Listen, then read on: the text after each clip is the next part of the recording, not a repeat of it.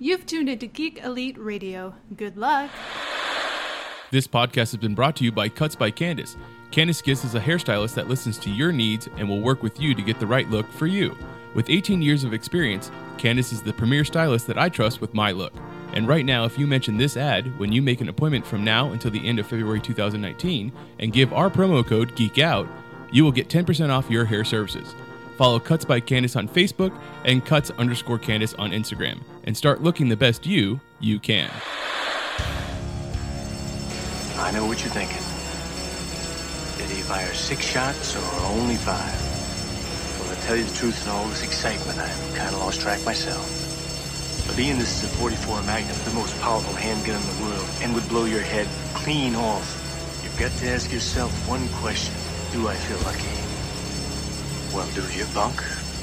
Wakey, wakey, campers. It's Groundhog's Day. Oh, wait, no. We passed that one already, didn't we, Richard? We sure did. No, actually, it is Valentine's Day. So, we were just talking. It's like that's one of the few films we don't really talk about too much on our little podcast here. We don't talk about romance movies. I mean, we probably talk about romantic comedies a lot, but not just straight up romance movies. That is very true. I don't think we have ever talked about romantic films on a podcast before, ever. Well, I mean, maybe not in that context, but like we talked about The Shape of Water, and I would definitely say that's a romance movie, but it's a sci-fi romance movie. Well, we've talked about films that are romantic films, but I don't think we've ever had a podcast that was just specifically about them. Yeah, exactly. So I guess it just, falling on the day of That's true. The day for Saint Valentine. It was appropriate to talk about romantic movies. What are some of your favorite romantic movies from throughout time?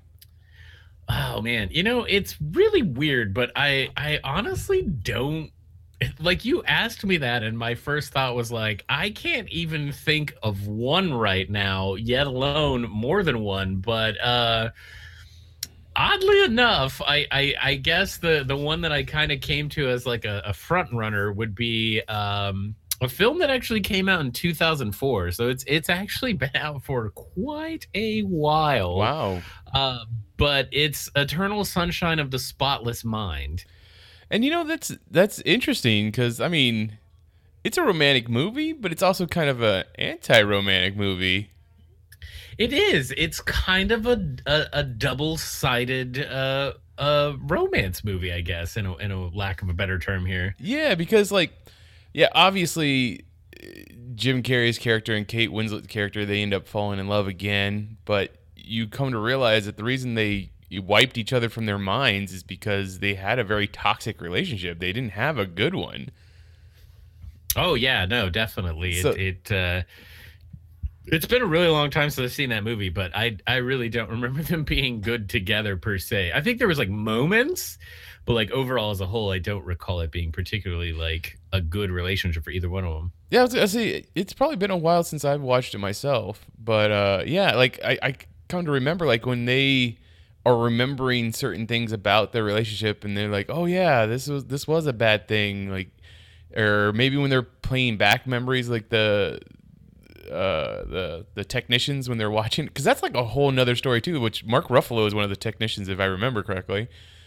They're kind of, that's a B-side story to a movie that's just out there kind of. Yeah, no, it is definitely in a league of its own when it comes to kookiness, for sure. Who directed that movie? I know they also went on to do The Science of Sleep, right? Michael, I think his name was Michael Gondry. Michael Gondry, okay, yeah. Yeah, I think that was him. Was there anything like particular about that? Was it the storytelling, or was it directing, or is there anything particular that you particularly about the movie? Liked? Yeah. It is that kookiness that I think really draws me into it, and the way that it's filmed and the way that the story is told, I think, is very intriguing and at the time at least, and I mean, I think it still holds up this way. I feel like it's just a very unique film overall, and I really loved the performances as well from Jim Carrey and Kate Winslet as well. And I just I don't know. I just thought it was a really like interesting, strange little movie, and I think the other like message that's in there too is that like even if you could erase someone entirely from your memory, that there is a possibility that it's not all bad, and you really maybe should try to focus on the good things, because when you inadvertently shut out or try to shut out bad things, you also shut good things out as well. And so I think it's kind of an interesting, take on that kind of moral or message, if you will, Yeah, no, you can't have one without the other is true. That is a big thing.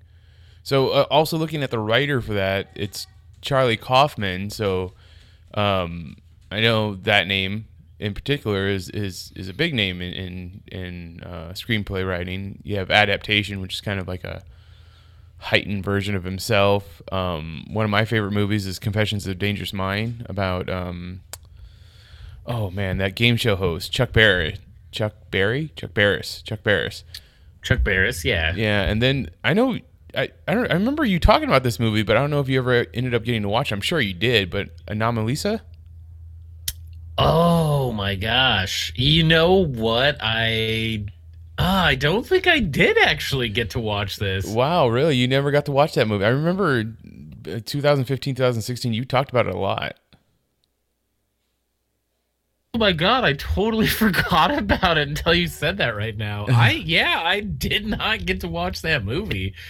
Oh my God, I should really go back and if I did, I don't really remember that, but I don't think that I did. Fair enough. That's completely okay. But was there anything else about that movie that struck you that you would like to talk about? Which one, Anomalisa? No. Eternal Sunshine? Yeah. Oh no, I mean, I think that's kind of it. Like I would say, it's obviously been out for over 10 years at this point, and if you haven't seen it, I would definitely give it a watch. I think it's worth checking out if you haven't seen it. Yeah, and that was kind of like, I mean, I wouldn't want to put a label on anybody's career, but that's definitely, I feel like that was kind of the peak of Jim Carrey's career. Like, that was a time when he was doing more serious movies, and it wasn't just Ace Ventura, talking out of your butt kind of movies. Mm-hmm. So, and then, I mean, not that it went down, not that his career went down, but he probably became a little bit more selective of what movies he did after that. So, it's definitely interesting career path. So, yeah, I came up with a few movies that I thought, like, as soon as I thought romantic movies, obviously my brain went to romantic comedies first, because that's, probably movies that I would enjoy more or would go to. But all-time favorite, and just all-time favorite movie in general, would be The Princess Bride. Like, I really love that movie. And I would definitely say that is a great movie. Yeah, I would say that's a romantic movie. It's a, I'll talk about it all the time, but it's also it's the fairy tale. It's the hero's journey kind of stuff, but it also has those turns that you wouldn't expect. Yeah, it definitely has that. I think it's also cool too because of the way that they tell that story too.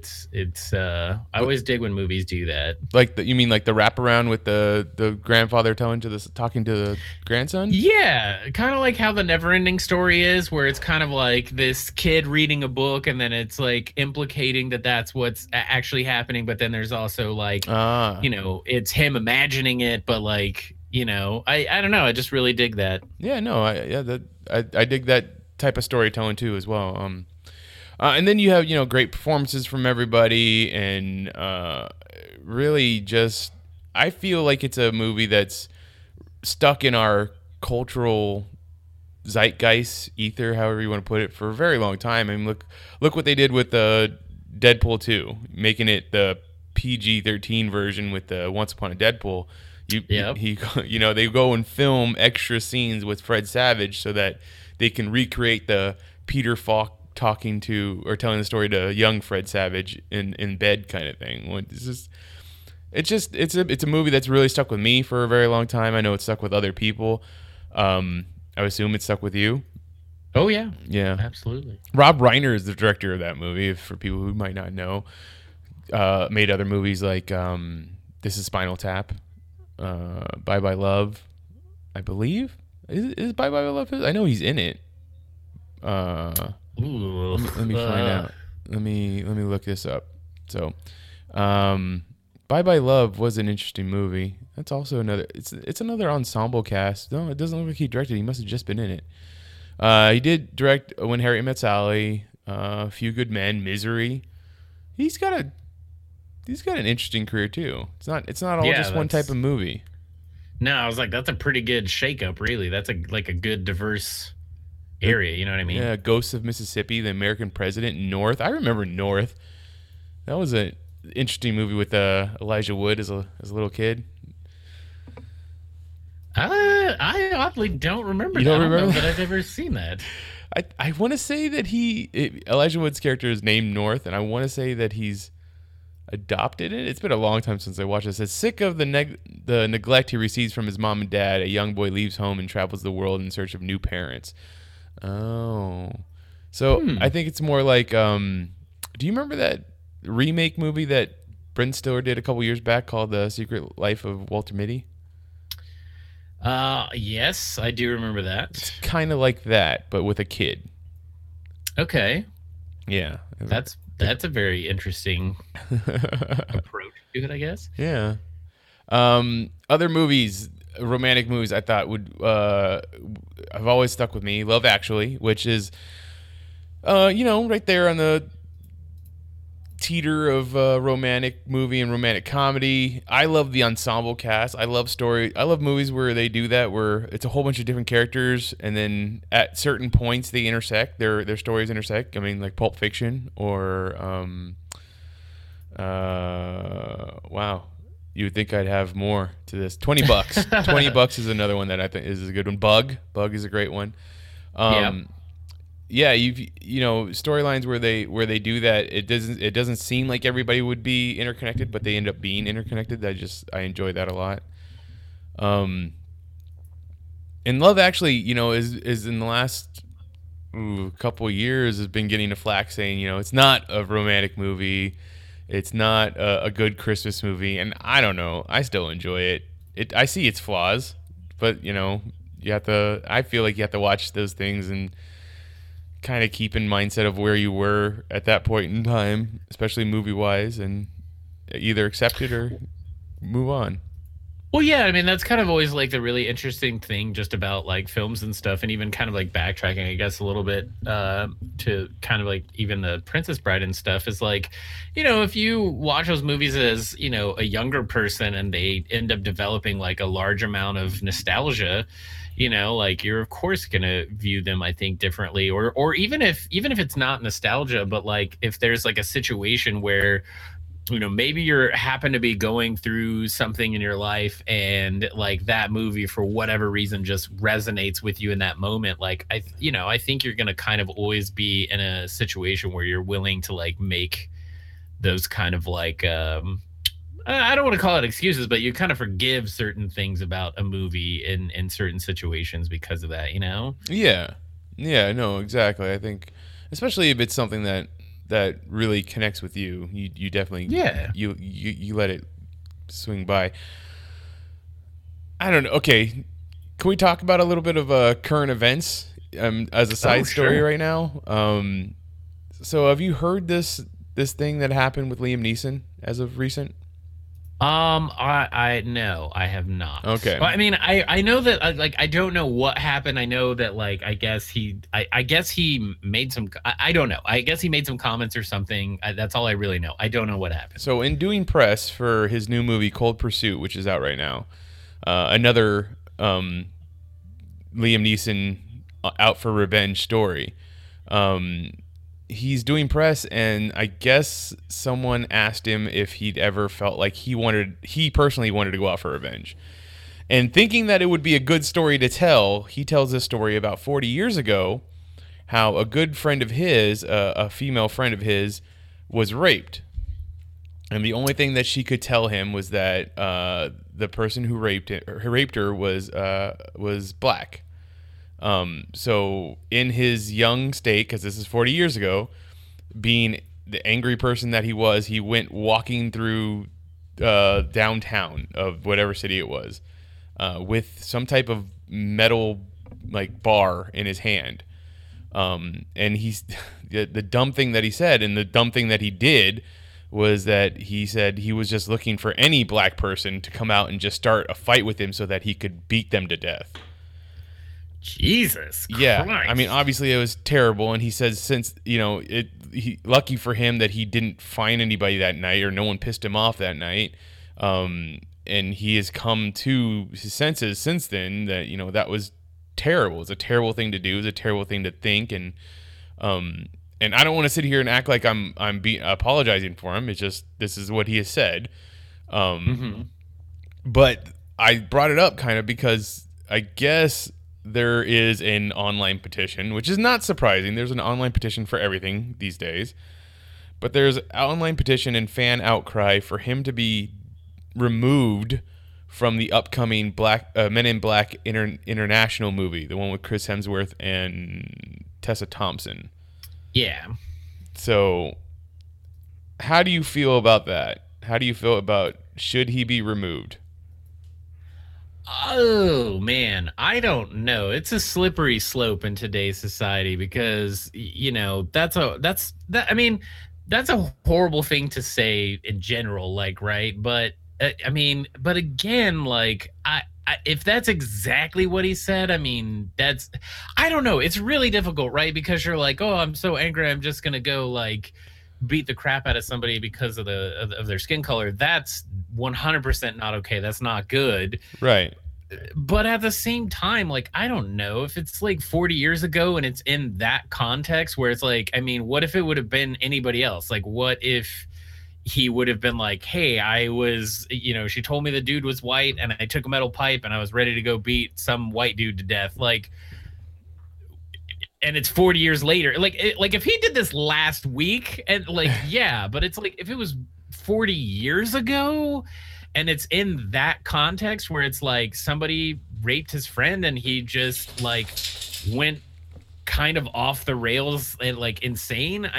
It's not good. It's not right. And, maybe you shouldn't, I guess, I don't know. Maybe you shouldn't be sharing that stuff ever. Like you shouldn't be talking about that in the first place. Yes. That's the definite one thing is he should not have shared that story in that context. Like if it had been like, who was it? Somebody, and I don't remember who it is. It's some comedian said, now if he was on Oprah, and it was in that kind of setting, it was that kind of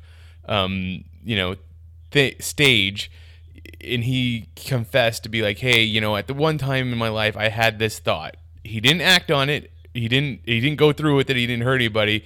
This story would be a lot different. Now, this was like I think maybe Good Morning America or something like that, or I don't know what it was, but he totally should not have just gave up that story in that context. Oh yeah, no, I don't think that's a story I like. If that's something I experienced, I don't think I would have ever shared that, to be honest. And then, I think also if you are sharing it, maybe just like, especially in today's social climate, like maybe leave out that detail that it was, a person of color. Maybe just be like, yeah, she told me this and I was ready to just go beat somebody to death because I was angry, and it's really bad because we know that like people, when they get, first off, you kind of, I don't know. It's so hard because you don't want to excuse his behaviors. Right. And you don't want to make excuses for him.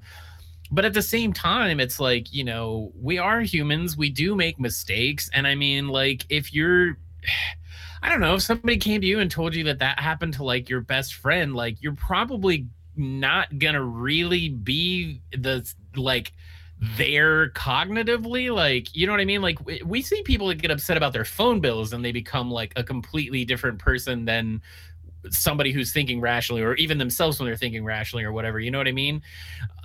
I really think it's stupid that he would have said any of that. And I mean, I also think it's really stupid that he went out to do that.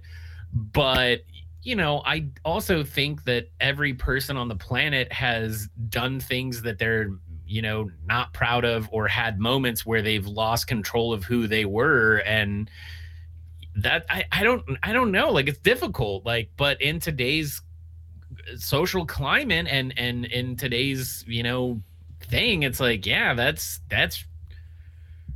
really bad. I mean, it's really bad then too. Like, you shouldn't be going out trying to kill anybody, period. Like, Right. no matter who they are. Like, it's still bad, but like, just inadvertently offering that up during conversations, like, that's, and not expecting a backlash is really, really bad. But I also have to say is that it's such a fine line, because yes, he did say he wanted to go out and beat somebody to death. But he also just had that thought. He didn't actually beat someone to death. So are we condemning someone for a thought? Now, did he not beat someone to death because the opportunity never arose? If the opportunity was there, was he actually going to do it? Who knows? You can't predict that. That's not what happened, right? He hasn't gone out and beat anybody to death since then, so to our knowledge. So we can't really. Like, oh, I hope not. Yeah, right. Exactly. I mean, maybe that's not a one. Maybe that was the Tamer story. That's why he offered that one up. Oh, I hope not. My gosh.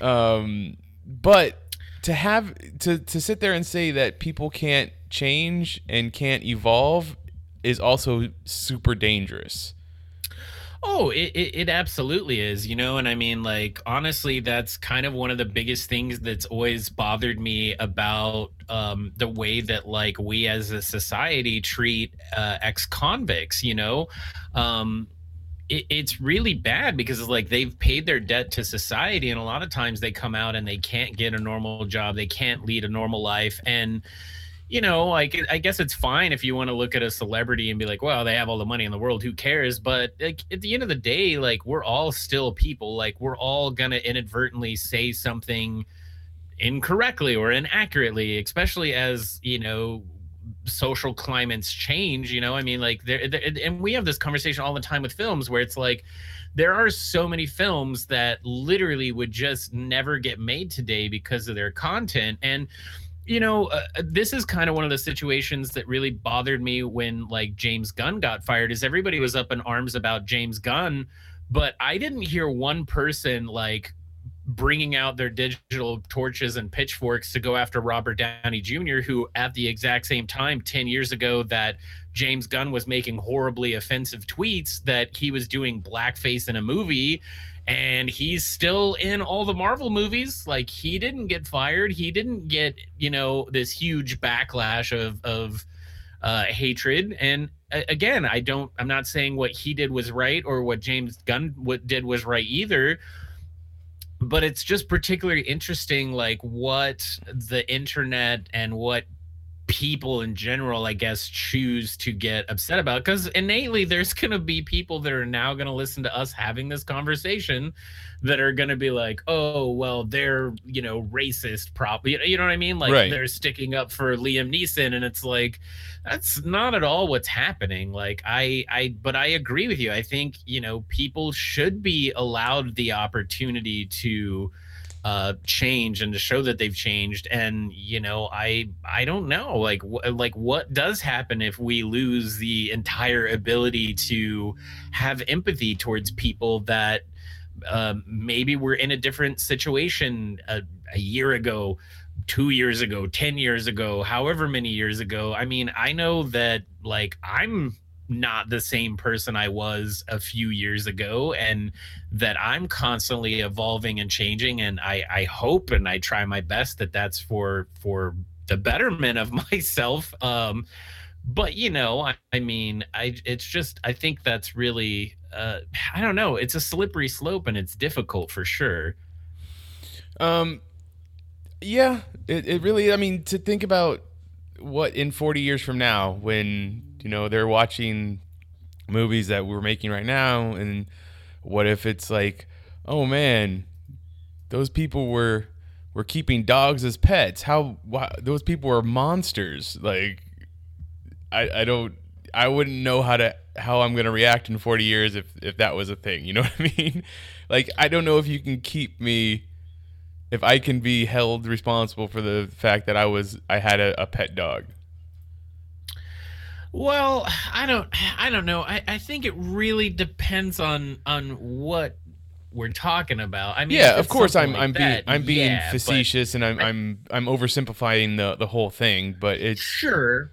But I mean, I think contextual wise, I think there is a certain like understandings of passage of time, you know. And I mean, obviously, if there was a big thing that came out tomorrow that he had beaten to death like 15 people and hidden the bodies, well then okay, yeah, clearly he hasn't changed at all, right? All, yeah. But you know, you're right, like he is kind of being thrown onto the coals over something that he said, over something that he was obviously extremely emotional about. And I mean, I think realistically, anybody in that situation, I would have to imagine, would also be extremely emotional, and it is very difficult. And I think that's another thing that we've talked about maybe briefly on the podcast before, is that you know, is it possible to separate the artist from the art, and is that okay to do, you know what I mean? And I think that's kind of falling back into the same situation where it's like, you know, can you be upset at him and still understand that he's gonna be in a movie and that not be a big deal? And again, I think it's situational, because I mean, clearly if you know, if he had actually murdered someone, or you know, committed some atrocious crime, well then okay, that's a totally different scenario. But like, you're literally going after him for something that impacted him 40 years ago. And again, it's not saying that he was right or that he should have even said it. I mean, odds are he very clearly shouldn't have said it. But I don't know. It's very difficult. It's very, very difficult. Okay, back to romance movies. That we got into a weird conversation. You know, and I knew it was gonna be quite the weird tangent. But I saw his name on the list of cast members for Love Actually, and I was like, I need to talk about this. So, and my last romantic movie is a romantic comedy, and it's She's Out of My League. Jay Baruchel. It wasn't that long ago. Jay Baruchel and Alice Eve. There's also a controversy actor in that movie with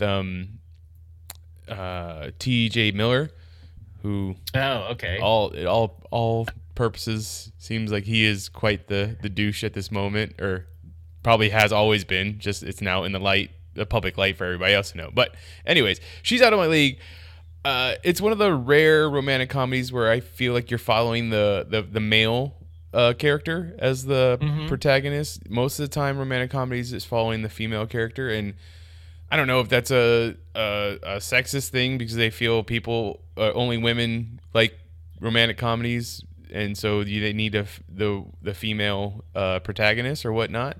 But most of the time, it's she's way too serious, and she takes her job serious, and you know, she has to find she ends up finding that one guy that shows her to slow down her life and take in all the good stuff, so then she falls in love with him. This is about a dude, and this is probably why I like it, because he's a neurotic dude. He's a neurotic nerd that ends up finding falling in love with the hot chick that's obviously out of his league, so to speak, from the movie, and she falls in love with him too. But then, you know, even though he's putting her up on a pedestal, you kind of figure out that she's also kind of using him because he's not the typical guy that she usually dates. So it's like, it's easier for her, and then that doesn't make him feel good either.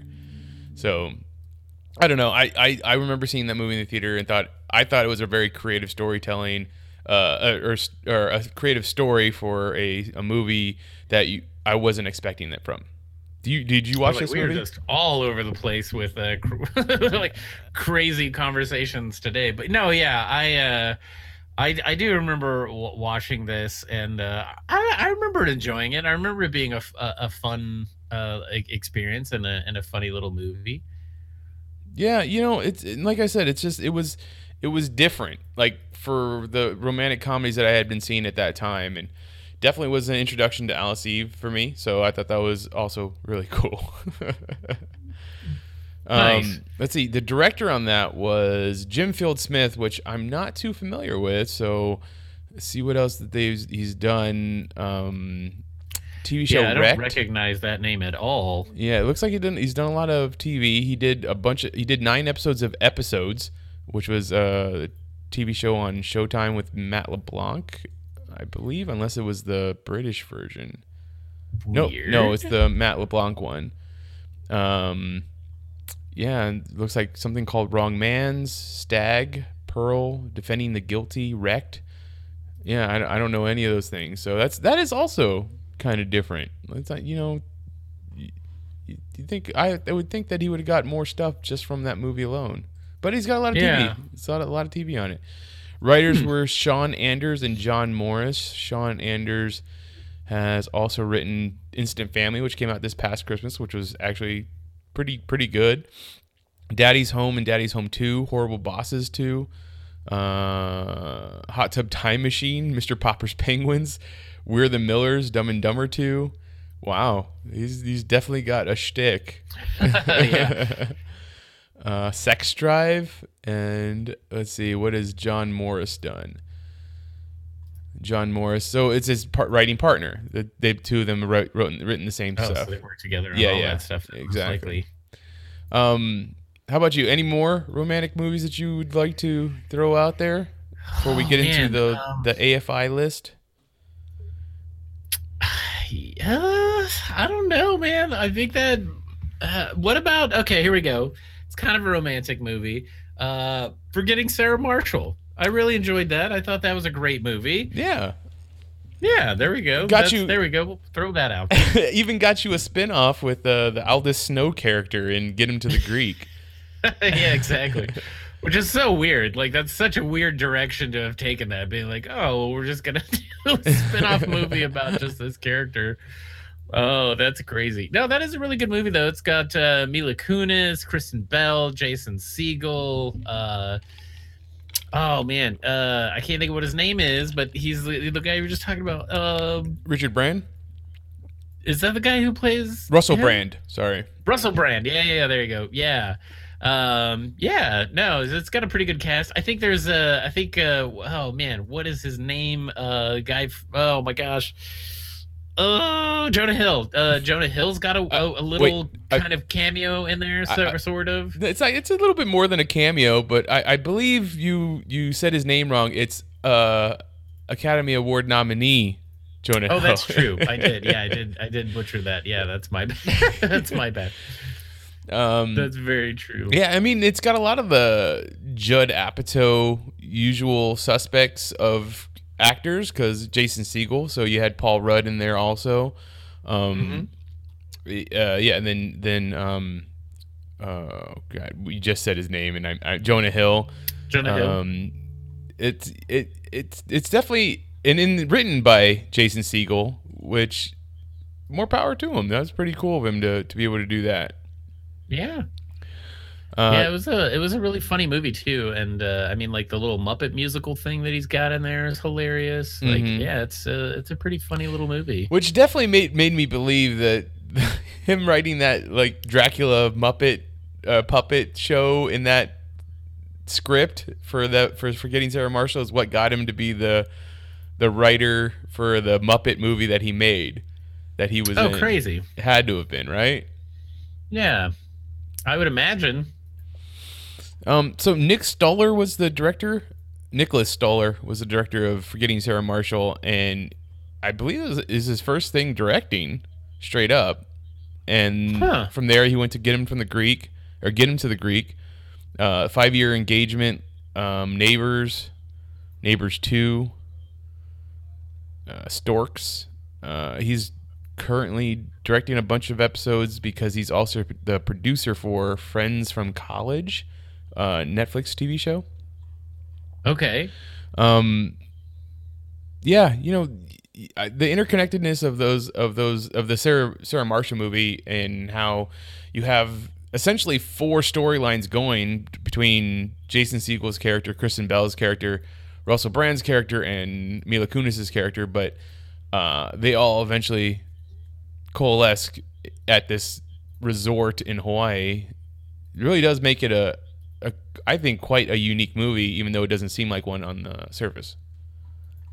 Yeah, absolutely. And I mean, and then on top of it too, I mean, there's just so many great like quotable moments, and yeah, it's also kind of it's also I guess a little bit of a different take, because usually in a lot of like rom-coms you see that, like, you know, boy meets girl, boy loses girl, boy fights to get girl back, or vice versa, right? But then like in this one, it's like they break up, and then it's like he's trying to get her back, but then it's like he kind of realizes like she's actually not really that great of a person, and we're actually not very great together, so I shouldn't be doing this, and kind of ends up going a little bit of a different way. So I think that's kind of an amazing take on it as well. I think that's really funny. Yeah, I mean, it's just, you would, once again, it's the mixture. It's kind of like what you get with 40-Year-Old Virgin. You get this typical romantic comedy, but then you have the I can't think of a better word other than raunchiness of, you know, the Jason Segel and Judd Apatow type comedies. So it's this weird intersection where if you have typical gender roles in a male-female relationship, where you have something for each person to go see this movie, kind of thing. Right. Okay, so let's talk about this AFI. We're not going to go through all 100 of them, but we'll talk about some of the big ones. Number 1, or should we start at the bottom? What do you think? I mean, if we're not going to go through all of them, maybe we should. Well, how many do you want to go through? Maybe we should start like the top 20 or something, or work up to or top 10 or whatever. Okay, well, how about we start at 100 and we just go from every 10 points, or if I see something that one of us could actually talk about, and then when we get to number 10, we'll do the top 10. Yeah, that works. Okay, so AFI is the American Film Institute, for those who might not know. And then this list of 100 Years, 100 Passions is a list that was made in June 11, 2002, so there's not going to be anything past the year 2000 on this list. So there are definitely, I mean, I think all the movies we talked about other than Princess Bride are movies that came out after the year 2000. So just keep that in mind. Number 100 is Jerry Maguire. Oh. Yeah, 1996, if that strikes your fancy. Lady and the Tramp is number 95. Dirty Dancing is 93. Let's see. The Goodbye Girl is 81. Oh no, that's 1977. Not the one that I was thinking of. I was thinking of The Good Girl. American President, 1985. Number 75. That's the one with Michael Douglas. All right. Did you ever see Manhattan? Have you watched a lot of Woody Allen films? I usually stay away from Woody Allen films. Have not seen That's that, number 66. No. Bonnie and Clyde, number 65. I would assume that's the one with Warren Beatty. Like, I've never watched it, but I know the story of Bonnie and Clyde, and it seems like a bad one to be one of the most romantic movies, because it's like one of those, it's like to me it's like the Joker in Harley Quinn. It's like, it's not really a relationship you want to show as a part of. Yeah, it's not a relationship you want to be a part of, but it's also not one you want to put up on a pedestal, kind of thing. Yeah. Breakfast at Tiffany's is 61. The English Patient is 56. The Graduate is 52. You know, I don't think gosh, really? Yeah, I've never actually watched The Graduate all the way through, and I know the final scene because it's been parodied so many times of, you know, him breaking into the church and yelling out her name, and you know, the two of them running away from the altar together. But the thing I always find interesting is that part where they're on the bus as they're driving away, and they're kind of both like, well, what do we do now, kind of thing. Like, what just happened? Have you watched that movie, The Graduate? Oh yeah, it's been a while, but yeah, I've seen it. Do you have any insight on that? I think it's the same thing. I think at the very end, they're caught up in like this immature, live in the moment, like go with the flow. Well, I don't want to call that necessarily immature, but like they're caught up in the immature nature of not thinking things through. And I think it does dawn on them like, what in the world are we gonna do now?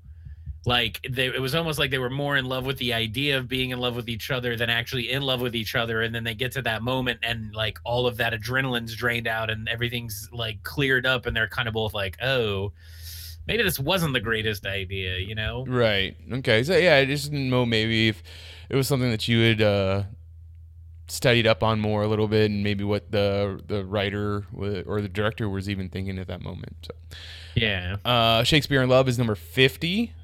Sleepless in Seattle is 45. So the 1954 version of A Star Is Born is number 43. I wonder Okay. if they did it today, if where that would the remake would fall. I don't know. Titanic is 37. Beauty and the Beast is 34. Dang, what? In 1956, The King and I is 31. Officer and Gentleman is 29. Wow, King Kong from 1933 is 24. What? Yeah. As a well, okay, I guess. Is the romance between the girl and the gorilla in King Kong? I guess. I don't know. Do you want to take a guess at what number 19 is from 1990? Ooh, 10 Things I Hate About You. No, Is that in the 90s? that's a little bit later than 1990. So Is it's that the 2000s? no, I don't think it's 2000s. I think it's like 1998 or 99 or something like that. Okay. Actually, it's Ghost. Oh, right on. Okay. I guess I could kind of see that. Moonstruck is number 17. Ghost is a romantic movie, that's for sure. It's definitely a romantic movie. My Fair Lady, number 12. Annie Hall, number 11. And once again, another Woody Allen movie, which another movie I haven't seen. So getting into the top 10. City Lights. Now, that's the Charlie Chaplin movie, right? Or is that the Marx Brothers movie? Charlie Chaplin. Charlie Chaplin. Yeah, Okay, Charlie I Chaplin. got it. Is that one that you've seen? I mean, I think we're going to get into a lot of movies that I haven't seen, so I'm going to be... I don't think I've seen City Lights. No. No. I don't think I watched that one. So I've seen some of his other films, but I don't recall that one off the top of my head anyway. Let's see if it has a synopsis anywhere. I have no idea what it would be about. No, they don't really... details, synopsis. An outdoor dedication ceremony. A tramp is discovered sleeping in the arms of a statue as it is unveiled before a crowd. He is chased into the city where he meets a beautiful blind flower girl and buys a flower with his last coin. That night, he stops a drunken man from drowning himself. Gratefully, the man invites him to his mansion, which is preceded over by a snobby butler named James, and they begin to drink. The millionaire and the tramp continue their revels at a nightclub early the next morning. I mean, that's not a synopsis. You're kind of telling me the whole movie. So it sounds like maybe he's gonna end up getting this dude's money, or at least living the high life because he saved his life, kind of thing. Yeah, it does sound like that. I really don't think I've seen that one. That is not ringing any bells. So he falls in love with the blind girl? Do you think that's where the love story comes in? That's probably a good guess. I would speculate. Yeah. Number 9 is 1970s Love Story, which stars... Good question. Starring Ryan O'Neal and Ally McGraw. I thought it was the Ryan O'Neal one. Just needed to make sure. Harvard University student and hockey player Oliver Barrel visits the Radcliffe College library and meets music major Jenny Cavallari, who works there to help pay tuition. If I remember something, I think she ends up like getting sick and dying. Yeah, Oliver is called into the office of Jenny's doctor, who tells him that Jenny is dying. So I would assume this is the first one, because we've seen a lot of movies where that happens eventually. It's the last couple months of one of the characters in the movie, and the other one is having to show them how how great life could be, so they can go off to death with those Right. memories. Yeah. Sweet November. What's that other one? I don't know, but same. That's the kind of thing that's happening there, right? I think so. Number 8 is It's a Wonderful Life. Now, obviously, this is a movie that plays every Christmas now. You can see it on any Universal channel, I believe, NBC Universal. It's a Wonderful Life is it? I think I prefaced all of that because I don't think I've ever actually watched it all the way through. I just never paid attention to it. I would assume that when the angel is taking him back to saying, "Hey, look, if you weren't around, this is how life would be worse for everybody," it's because it's also showing him that he would not have the love of his life, and that's why it's kind of it's a romantic movie. I guess I don't know, man. I don't even recall. I don't even know that I've seen that movie in its entirety either, to be honest with you. Apparently, I don't watch Christmas movies or romantic comedies, and I especially apparently don't watch them if they're together. That's so weird. Dr. Zhivago, I have absolutely no clue about. It's a name that I've heard a lot. Oh, Dr. Zhivago is like this is probably a bad analogy, but it's kind of like the Russian Gone with the Wind. They came out, I think, relatively close to the same time. But I weirdly remember Dr. Zhivago being way more known for its like cinematography. Like it has some pretty breathtaking cinematography, but it's a very I think it's like 3 or 4 hours long. Like it's definitely an older film, like Gone with the Wind. And I think it's from what I recall of it, it's been a long time since I've seen it, but it is a love movie, Okay. a romance movie. So that's interesting. That's once again a movie I hadn't seen from 1965. Yeah, it's gosh, is that around the same time? I feel like that is around the same time as Gone with the Wind. I think Gone with the Wind might have come out first. I want to say I feel like Gone with the Wind is older than that, but I probably wouldn't. Oh wait, Gone with the Wind, 1939. Yeah, that's much older. Never mind, I was way off. But I do remember it being like, I don't know why, but I remember it being compared to Gone with the Wind. I mean, just it could still be compared, even though they didn't come out at the same time. Because it's like, oh man, it's been a really long time since I've seen this, but it's kind of like about this. He's a doctor, obviously, but he's like kind of young, and he ends up getting raised, I think, by his aunt or something like that, because his father committed suicide, and he does end up kind of falling in love with this girl within the movie, but and then I don't know, weirdly I think he ends up like falling in love with her, but I think he has an affair with her mother or something. Like I don't remember it exactly. It's been a really long time since I watched that, but that's, for some reason, that's like what I recall of the movie. But I could be, spoiler alerts if you haven't seen it and it's been out since the 60s, but but yeah, I kind of vaguely, that's vaguely what I remember of it. But I do distinctly recall that it was like a very like strong, like visual cinematic film in terms of the cinematography. I don't know, maybe I feel like maybe I should go back and watch it again. Maybe you should. You report back. Yeah. What number are we on? Number 6 is The Way We Were. Barbra Streisand, Robert Redford movie. Directed by Sidney Pollack, cinematographer Harry Stradling Jr. Is the name you're familiar with? I might know some of their work, but that name is not ringing a bell, unfortunately. So once again, another World War II movie. One night during World War II, Jewish radio show director Katie Morosky recognizes the handsome naval officer asleep at a Manhattan bar as Hubble Gardner, and with whom she attended college in the mid-30s. Touching his face, Katie remembers their first attraction. So I'm guessing Robert Redford and Barbra Streisand have a relationship in that movie. Number 5, An Affair to Remember.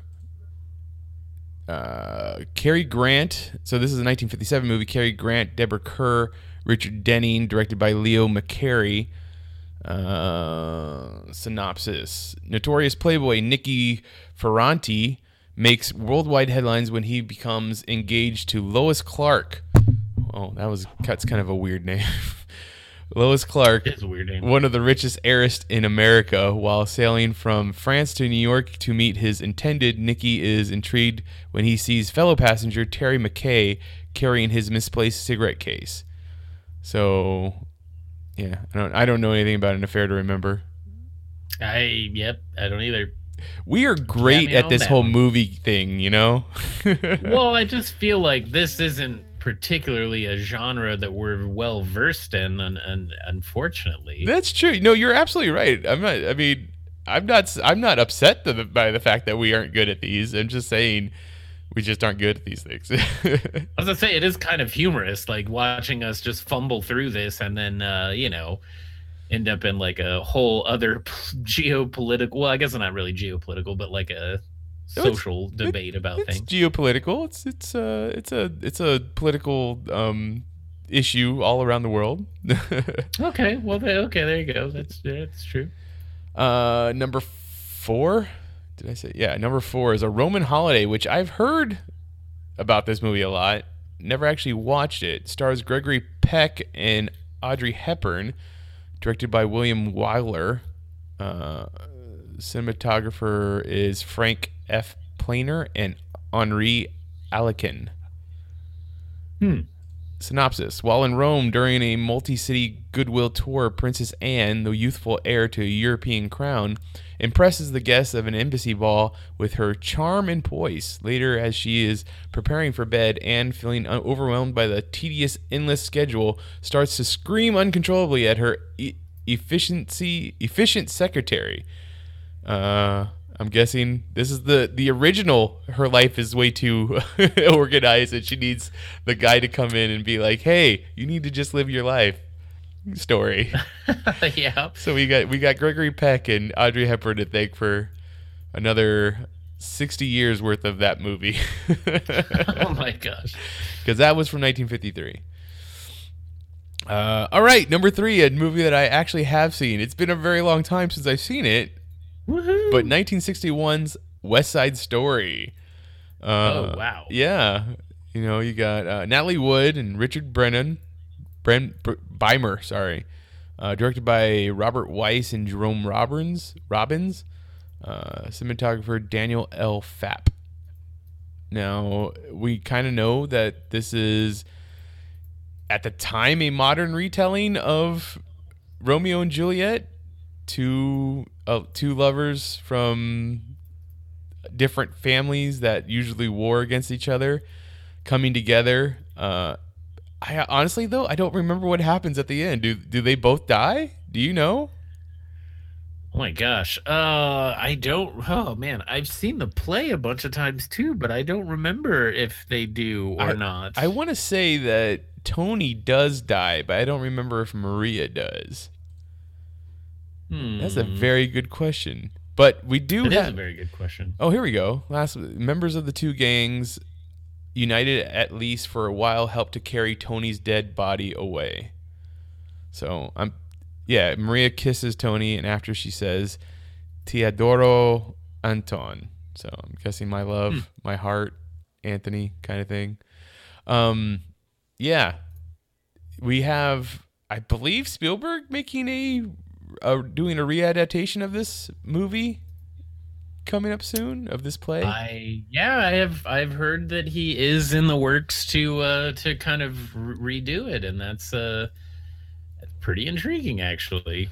I mean, what do you think that he could bring to it that would be different? I mean, the thing is, like, he's a phenomenal storyteller and an amazing director. So I mean, he can certainly bring out some incredible performances. But I do have to say, it does feel like, I don't think this is what's gonna happen, but it does feel like it's one of those weird situations where all of a sudden we're gonna get like West Side Story in like 2539 or something, and it's gonna be told through like artificial intelligent robots or something. But I mean, he does, to be fair though, he has done like period pieces and stuff as well. Bridge of Spies and oh gosh, oh man, he did like that not the World War II movie, but he did one, but like Schindler's List, Saving Private Ryan, of course, as well. Like, so I mean, he has done some period pieces. Oh yeah, as well, definitely and stuff. period pieces. He is always very involved in those. So I personally, I think the biggest thing that he's going to bring to the table with it is the performances and potentially some unique camera work and stuff. But the performances are the big thing, I would imagine. Yeah, I mean, making things like Jaws, E.T., recently Ready Player One. Mm-hmm. Are we going to get any kind of special effects in a West Side Story remake, readaptation? I mean, it's possible. It's definitely possible, I really don't know. I don't know what to expect from this really at all. Like, I think it feels like a very strange movie on one hand. But, then on the other hand, when you look at some of the stuff he's done, you're like, well, he has done some like period pieces and stuff. So maybe it's just going to be a normal, straightforward type of movie, Okay. Number 2, Gone with the Wind, which you mentioned earlier, 1939. I've never actually seen Gone with the Wind. Oh, really? Yeah, never seen it. That's crazy. That's what's the name of the actor? Let's see. What's it says? Humphrey Bogart? It says nope. No, that's Casablanca. So Gone with the Wind cast: Thomas Mitchell, Barbara O'Neill, Vivian Lee. Yeah, that's looks like those are the people that are in it. That's those are people, yeah. Those are definitely names. Those are definitely names. Yeah. George Reeves. Hey, he played Superman. He was also in it. What do you know? It's been a long time since I've seen this movie. I was gonna say, Clark Gable. I was gonna say, shouldn't I be waiting for a name like Clark Gable? That's who I was thinking of. Why isn't that the first credit on here? That's a good question. Yeah, no, that's who I was getting confused. I was trying to remember who that leading man was. Yeah, that's weird. Making me look like a fool. How dare you? Have you ever seen it? 200. I've seen it. Yeah, I've seen Gone with the Wind, but it has been a unbelievably long time. I mean, it's 220 minutes. That's almost. Oh yeah, that's 20 minutes less than 4 hours. It's got an intermission and everything in it, like, for sure.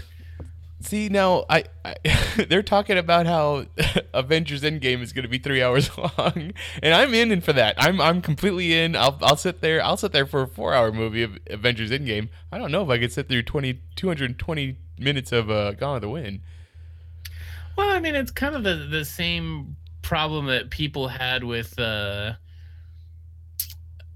Blade Runner 2049. There's a lot of people that were like, oh, it's too long, and like it was around 3 hours, and it's like that's really not that bad, depending upon how the movie is paced out, Right. That's like that's what I was talking about with what was that last movie that Tarantino did?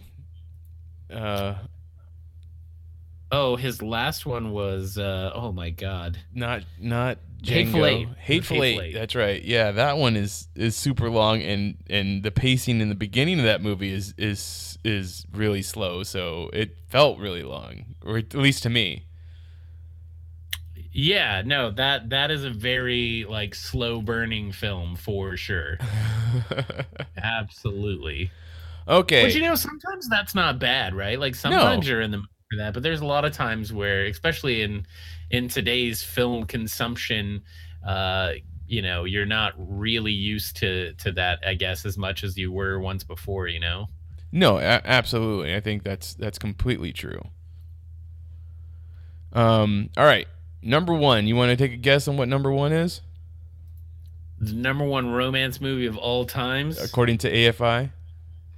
Oh God. 1942. Already mentioned Oh, it once. 42. We mentioned it once. Yeah, 42. Well, the 42. 42. Did you just mention I it when we did were just talking about mention Gone it. with the Wind? Yep, Is it Casablanca? it's Casablanca. Oh, there we go. So once again, surprise, surprise, another movie I've never seen, but have seen all the clips and parodies and rehashes of it throughout rest of movie history. So there's the Play It Again, Sam. There's this looks like the beginning of a beautiful friendship. You need to get on that plane because you may not regret it now, but you'll regret it tomorrow or next week or some shit like that. Yeah. I'm pretty sure that's exactly what Bogart says, right? Some shit like that. Oh, spot on. Nailed it. Nailed it. Thank you. I'll take my Academy Award now. Okay, so what do you know about Casablanca? Humphrey Bogart. Again, it Ingrid is Bergman. a movie that, huh? I said Humphrey Bogart, Ingrid Bergman. Ingrid Bergman. I've seen this as well. It's been a very long time. I mean, the "Here's Looking at You, Kid" is probably one of the most notorious lines from it as well. It's been so long since I've seen this. About the last thing about the only thing I really remember is like the part where they're kind of like on the thing waiting for her to leave. But that's about it, man. Like, it has been a ridiculously long time since I've seen this. Well, then I guess I've sufficiently put you on the spot enough for tonight. Then, last thing I need to tell you is that 10 days from now is going to be the Oscars. Have you watched the movies that you're supposed to be watching? Oh man, no, I haven't seen anything, dude. It's so bad. You have 10 days to watch the at least the movies that are nominated for Best Picture. Yeah, see, okay, that's not true. I haven't seen. Okay, so this is what happened. I maybe sound a little bit different. I still have a little bit of congestion. I did get sick. I canceled my stream on Wednesday, and I laid in bed and slept and watched movies all day. Unfortunately, I didn't have access to any of the Best Picture nominations, but I did watch I watched Overlord. Oh, did you? I did. I watched that. I watched Mother. Oh, no. Why would you do that? So it's an interesting movie, and I do like some of Darren Aronofsky's films, so I was curious to check it out. And I've heard very mixed things back and forth, so I kind of wanted to give it a go. And it's absolutely not going to be for everyone, which granted no movie is, but this one especially so. Like, it's just really heavy-handed in like allegory and metaphor and so heavy-handed. Yeah, it is, but I don't know. And the interesting thing too, I guess, is like, so it's very heavy-handed in like biblical references and stuff like that too. But like, and I guess I know that I think Darren Aronofsky came out and kind of said that like kind of what his interpretation of it was. But like for me, I don't know, it really feels like it's this movie about the overlying God or the underlying God complex of all creatives and the nature of that in and of itself, and then the nature of how we consume creations by creatives. And I don't know, I actually kind of like if you watch it with that in mind, you might enjoy it more. But yeah, it's a very bizarre movie. 100% for sure. Very strange film, and at times like it's a little repetitive as well. Like, I literally feel like Jennifer Lawrence just spends like 90% of the movie going, why are you in my house? Like, what are you doing here? And I felt, like obviously that gets like repetitive, but overall, like it's an interesting watch. I probably won't really go out of my way to watch it again. But it was definitely, and I mean, it was definitely worth watching once, I'm gonna take your word for it because everything I'd already like heard a lot about it and just like it was not for me. So Yeah, I could say pretty certain that you wouldn't like it. Yeah. I feel like that's a safe bet that I would make. So yeah, I mean, I think you still need to get on that on your task of watching the movies for the Oscars, because I know every year you say I wish I would have watched them before the Oscars came around. So I'm just giving you your 10-day warning. But I feel like this is the one year where that's like not the case. Like, I don't know, man. Like, I'm seriously looking at what got nominated this year, and I'm like, ugh. I do want to watch Roma. And that's on Netflix, so I absolutely don't have any excuse for Roma. But None there's whatsoever. a lot of them that I just don't have access to. Fair enough. I you know what? You live in a big city. I'm sure there's some theater house in the city that's going to be showing these movies at least once somewhere. Yeah, but then I gotta have time. I gotta go spend money. You also have access to the internet. Well, I'm not saying do anything illegal. I'm just saying there might be an opportunity. You know. Yeah, I'm sure you're right. I'm sure there's definitely still some place showing it. So maybe I should just break down and try to go watch it. But you are a busy man, like you were saying. What is your stream site looking like this week? Oh, so After obviously Thursday. by the time this comes out, I'm not going to be streaming this weekend for very obvious reasons. But no, yeah. So like, it was pretty cool. Sunday, which for those of you listening later, this isn't gonna make any sense, but we're recording this on Monday. So yesterday, we checked out this new game called Marbles on Stream, and essentially it's like a super interactive little game that chat gets involved in, and you basically use the chat to enter, and when you enter it puts a marble in the game that has your name on it, and then once everybody's in, it drops all these marbles into these huge crazy race tracks, and the marbles race, and randomly you win or lose. And it's a fun little community game. Well, that sounds great.